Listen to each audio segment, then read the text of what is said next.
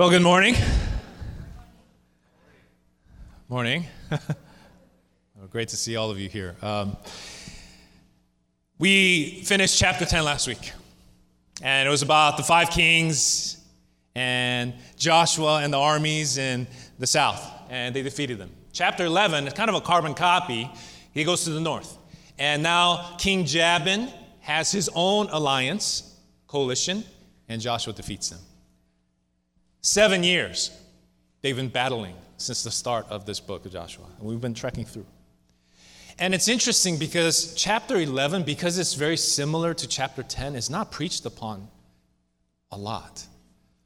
But I believe that there are 2 very important things for us to learn and digest, and it will transform the way we live our life. And so we're going to be focusing on those 2 things this morning, okay? Not so much the war aspect, because now the war has ceased, but 2 things that I believe that we need to really figure out and really apply into our lives, okay? You guys with me? Okay, yes. You know what? It's catching on, okay? I can see it. And some of you, you're being shy. You're like, yes. Yeah? Feel free to amen and hallelujah, and it's all welcomed here. But that's where we're going. So the 2 things that we're going to see is we're going to see Joshua's complete obedience to God, okay? And then the second thing we're going to see, and it's very important, we're going to see the incomplete rest of Joshua and the people of God. All right? I hope that intrigues you a little bit. The complete obedience, and then this incomplete rest, but the rest that we need. Okay? So that's where we're going. So if you look at verse 15, it's the first verse we read. It says this: just as the Lord had commanded Moses, his servant. So Moses commanded Joshua, and so Joshua did. And this next phrase is just powerful. He said, he left nothing undone. I love that. He left nothing undone of all that the Lord had commanded Moses. Now, Joshua is far from perfect. We see him mess up at Ai and all sorts of things. But this passage tells us that he, with every opportunity, he did not waste it, but he seized every single opportunity to obey God to the best of his ability. He left nothing undone. You know what? I'll just be honest. I want this to be my life model. Amen? That when it's all said and done, when I pass from this earth, that when people come up and speak about my life, I hope they would say this. That, he wasn't perfect. He was a little weird. He was loud sometimes. But he left nothing undone that God wanted him to accomplish. I hope that would be your heart, because we see this in Joshua. He pursued obeying God. I'm going to tell you something right now. Days are flying by. You know that this September it'll be 10 years at Crossway. It's crazy because it feels like a blink of an eye. When we started this church, I was single, no kids, so I had a lot of energy. I look younger, right? And I was 27, and literally it feels like this, and now it's 10 years later. And I'm going to tell you right now, it's going to be like this, and it's going to be 10 years again. Are we seizing the moments and the opportunities that God is presenting before us now? Are we leaving nothing undone? Because we see this in Joshua. And see, this resonates with all of us, because we were created for more. This is why books like, John Piper wrote a book, Don't Waste Your Life. That was really popular. Now, it was an okay book, but you know why that resonates and that sells well? Because all of us, deep within us, we do not want to waste our life. This is why, Purpose-Driven Life. Rick Warren wrote that book. It was a pretty good book, but millions and millions of copies were sold. Why? Because all of us deep within us, somewhere there, and sometimes it gets lost, but somewhere within us, we live and we desire to live with purpose. for greater things and to seize the days and not just let it go by monotonously, right? Because none of us, I hope not, I hope none of us are thinking like, yeah, you know what, 2017, I hope it's mediocre. Like none of us think that. Man, I hope I don't grow at all. I hope I obey God just a little bit. None of us think this way. Because deep within, we resonate with this, to leave nothing undone. Because we know that our God is worthy of that. Are you with me? Is this something that resonates with you? Yes? Amen? Okay, good. Because if you said no, my sermon would have to change, okay? So, expecting you to say yes, I think there's two important things that we do need to talk about when we talk about obedience, okay? Two things that if we don't understand fully, scripturally, that it can trip us up. Number one is this. There is a school of thought out there that says obedience is not necessary because we are saved by grace. And I want to address this, okay? First, we are saved by grace and faith alone in Jesus alone. Amen? Okay? We don't obey God to receive his grace or the salvation. So I want to make that super clear. This is why Jonathan Edwards, he says, and you can shoot that up, he says, you contribute nothing to your salvation except the sin that made it necessary. And we look at this and we say amen 100 times, hallelujah. And we know that God has saved us in spite of us. And we do not obey to earn some sort of merit or grace or favor from God. Okay? Now, if our end goal was just salvation, then sin all you want. Just live your life. You don't really have to obey because God's not going to take away salvation that he's granted to you. Does that make sense? So if our end goal is salvation, then yes, obedience is not maybe necessary. Now, but what's our end goal? That's not our end goal, right? What's our end goal? Anyone? Okay, that's okay. I have the answer. So the end goal is to glorify God. That is our end goal. It's not to get salvation, which is great, but we get salvation so that now we are in right standing with God and we can live to glorify him and make him number one, most important person in our life. And when you have that as your goal, then obedience follows. I hope I didn't go too fast for that. Everyone okay with that? Yes? Because that will trip you up. And you see, this is what Ephesians 2:8-9 says, right? And this is a very important verse for us as Christians. It says, for by grace you have, by the way, when I was in youth group, we used to sing a song about this. You guys remember that? For by grace, and then, right? Because it's that important, right? It says, for by grace you have been saved through faith, and this is not your own doing. It is the gift of God, not a result of works, so that no one may boast. Not a result of works, so that no one may boast. I want to say that one more time, right? No one may boast, not a result of works. But you cannot forget verse 10, right? Because verse 10 is the same thought, which is what? It says, we are his workmanship, his masterpiece. And we are created in Christ. Just think about this. We are created for what? For good works. We are created to obey God and to do things that what? He prepared beforehand that we should walk in them.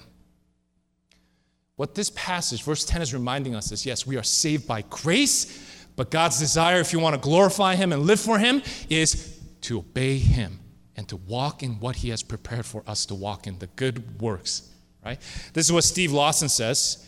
This is a quote. It says this: many who profess Christ today emphasize a wrong view of grace that makes it a free pass to do whatever they please.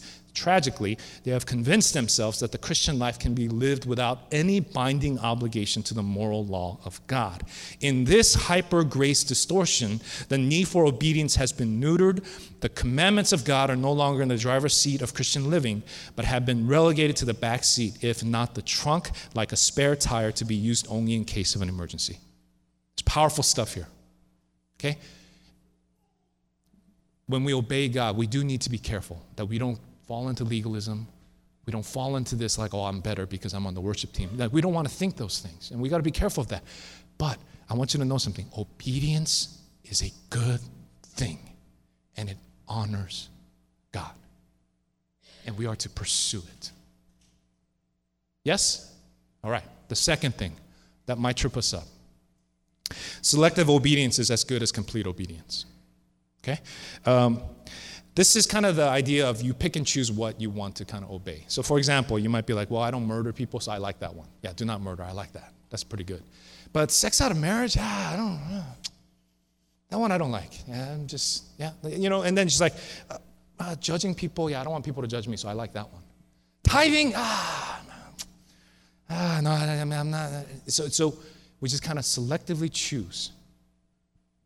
And so we got to be careful. Because even though that's okay, because God's grace covers over that, we want to make sure that at least in our hearts, our pursuit is complete obedience, right? If you look, this was God's desire for Joshua. If you look at chapter 1, verses 7 through 8, from the beginning of Joshua, this is what God told him he wanted him to do. He says, only be strong and very courageous. What? Being careful to do according to all the law that Moses, my servant, commanded you. Do not turn from it to the right hand or to the left, that you may have good success wherever you go. Don't turn. Don't just select.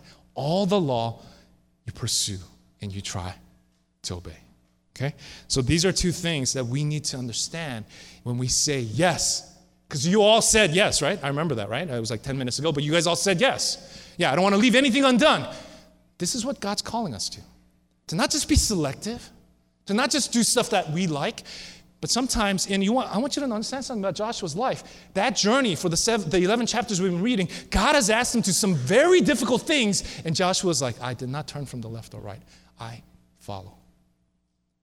And God might ask us to do some very difficult things that might cost us.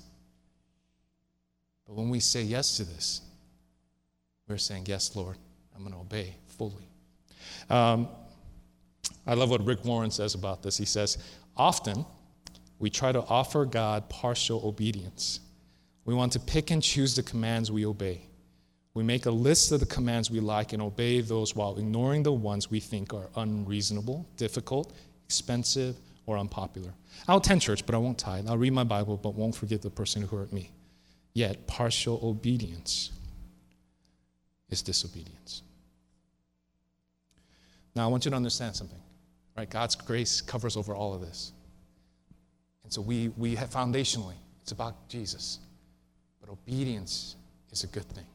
And we should pursue it so that we do not leave things undone as we walk this life. Amen? All right. The second thing we're going to see in our passage. Because of Joshua's obedience, war ceases, and then there is rest. Verse 23, it says this. So Joshua took the whole land. Right, so they're in the promised land. According to all that the Lord had spoken to Moses. And Joshua gave it for an inheritance to Israel according to their tribal allotments. And the land had rest from war. 7 years they've been battling. And finally, they can breathe. Let's just be frank. Look, we all need rest. Amen? Who's tired right now? We all need rest. See, there's this misconception. I don't know if you knew this, but if I was in Boston for a little bit. I've traveled different areas. And there's a kind of misunderstanding because they think Southern Californians are all laid back. Yeah, you guys are so stress-free. You go to the beach. You hang out. You have barbecues. Right? Like that's kind of the That's very far from the truth, isn't it? We are running like mad men and mad women all over, everywhere. Our to-do list is way too long. We are more stressed than blessed, or I should say we feel more stressed than blessed. And we just have too much going on, and we need rest.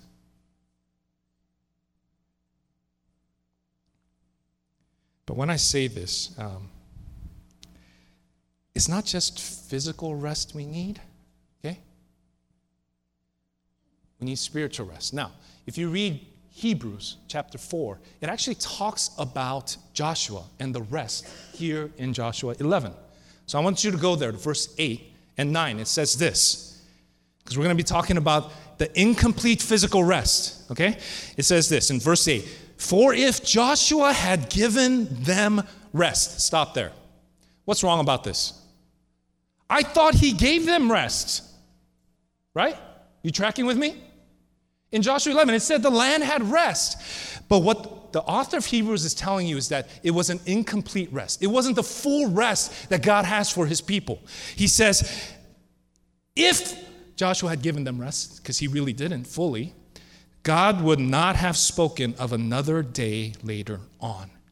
So then, there remains a Sabbath rest for the people of God. It's an incomplete rest because even though they ceased from activity in terms of war, because we are created as spiritual beings, not physical beings alone, we need more than just physical rest. We need spiritual rest. You guys tracking? Okay. Maybe not everyone's there. Let me give you an illustration. When I was in Boston and I was studying for my THM, I was constantly fatigued. For a month straight, I was sleeping like 8 hours a night because I didn't have kids, I wasn't married, I didn't even have a full-time job at that time, and I was taking 2 to 3 hour naps. And I was still just wiped out. I was so tired. And it got to a point where I was like, I think I have mono. Like, I got to go to the doctor. Something is wrong. I just feel so messed up. So now I went to the doctor. They took out my blood, urine. They did this full thing. And then I was shocked at what the doctor told me. He came in, and you know what he said to me? He said, John, nothing's wrong with you. You're completely healthy, actually, kind of per se. And I was like, doctor, for a month, okay, I've been feeling this way. Maybe you missed something. He said, no. You know what's wrong with you? He said, you're stressed. I was like, I don't feel stressed. I'm sleeping 8 hours a day. I'm taking 3 hour naps. How are you going to tell me I'm stressed? I'm not stressed. And then I'll never forget what he told me. Now, he's not a Christian, and he wasn't speaking into some spiritual truth, but he said something very important. He said, I want you to know something. As a doctor, the human body is very interesting. That even if you get physical sleep, you might not heal. He said, there are depressed people that sleep hours upon hours, and they never feel better. So the human body is created in a way where you need just more than sleep.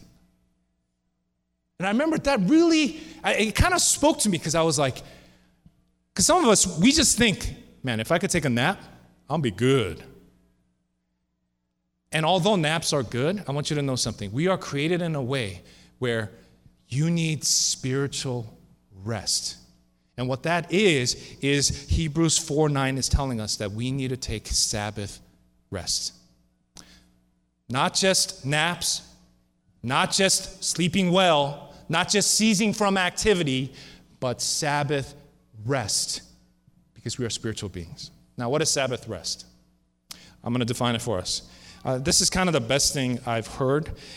Sabbath rest is an intentional effort to turn off and tune in.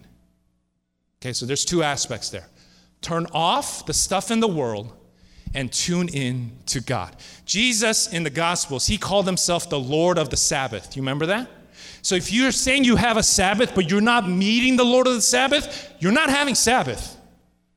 So Sabbath rest is an intentional effort to turn off what's happening in the world, in your life, and to tune in to Christ. And so in Joshua, it's amazing.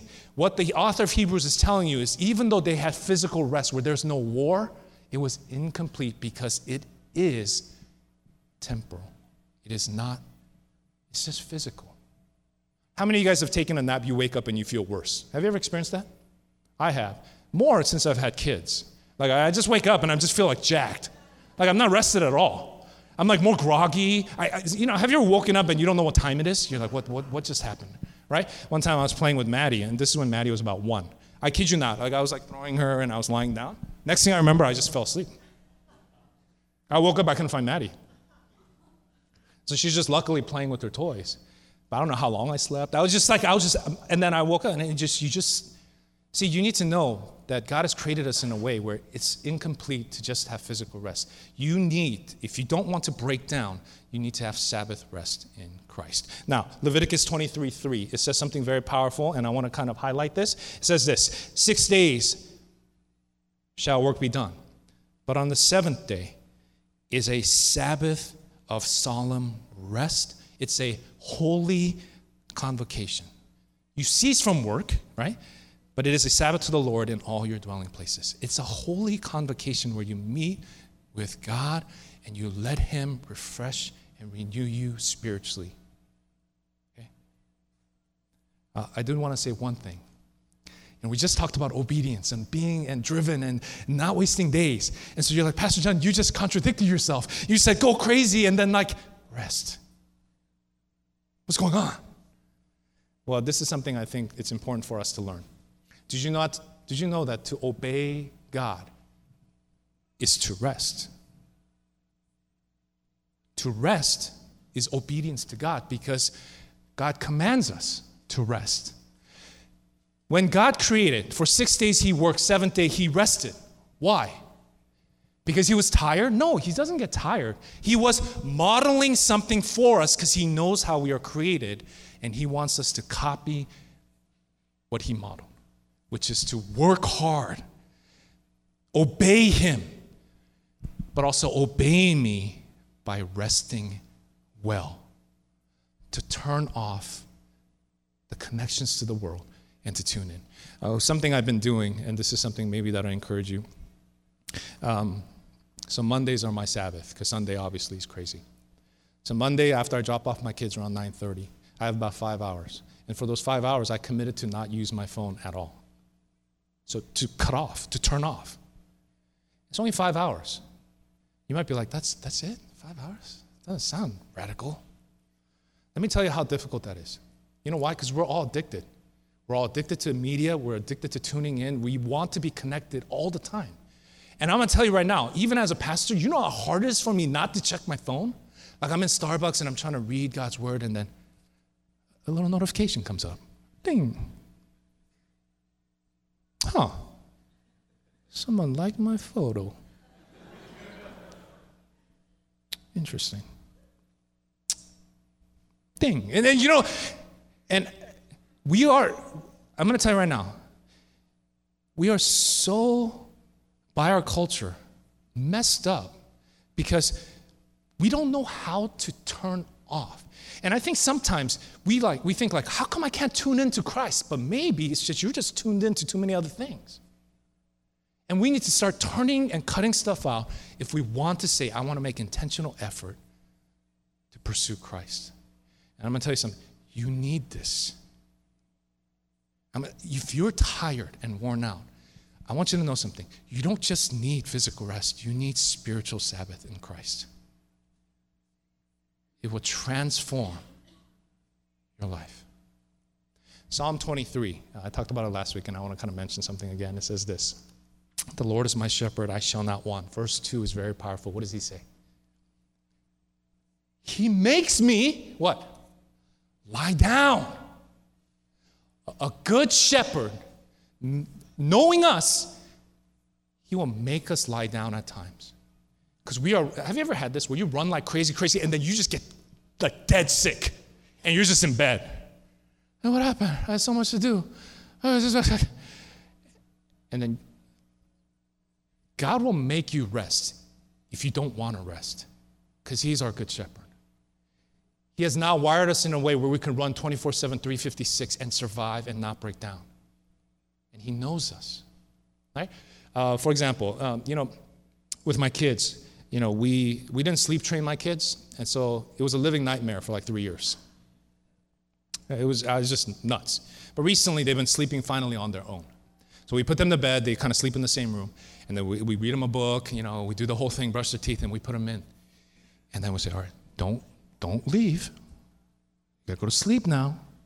And then we go to our room. What happens? if you're a parent, what happens? It's always, right? They come in, I'm thirsty.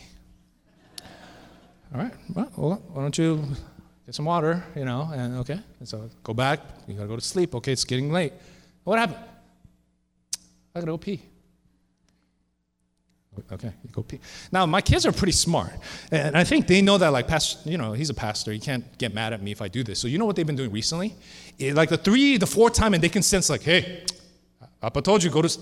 do you know what they do? They do, I love you, Daddy. I just want to tell you I love you. And so they come into, I love you, Mommy. And then, you can't even get mad. You're like, okay, I love you too. Go to sleep. Go sit down. Don't get out. Now, if I'm a good dad, what would I do? I make them lie down. I make them sleep because it's good for them. I would be the worst daddy if I'm like, you love me? Okay, let's watch a movie. Yay. Doesn't do anything for them. We need rest.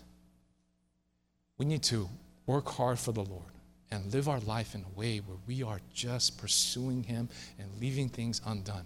But a part of that obedience is to rest in Christ well.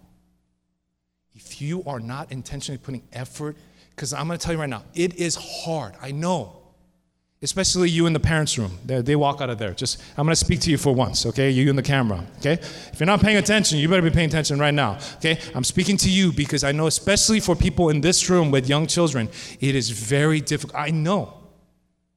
But if you are not making intentional effort to create space to say, I need Jesus, you will break down. And there's an incomplete rest that we see in Joshua, that now the author of Hebrews is saying, look, we have that blessing and availability to meet with Christ, not in a temple, not through someone, but just face to face personally. And that is the Sabbath that we all need. I hope that you would try to pray through this, to get accountability in this, and to make this something. Because if you're going to pursue Him hard, we need to pursue rest well. Let's pray together.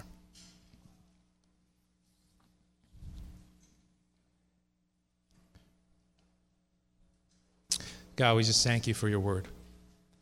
And there's just these nuggets of truth in Joshua that we can apply into our lives. And in the midst of war, they cease from activity. And maybe in the beginning, that rest was so good. But it doesn't last, because life just comes. Help us to be obedient to your calling wherever you're leading us, and especially in the area of Sabbath rest in you. We need your help in this, because so many of us in this room right now, maybe we can't remember a time when we truly rested in you. And we wonder why we feel so fatigued. So help us, God, to find more of you, to put intentional effort and mind space in being created in the busy schedule of our lives, to make sure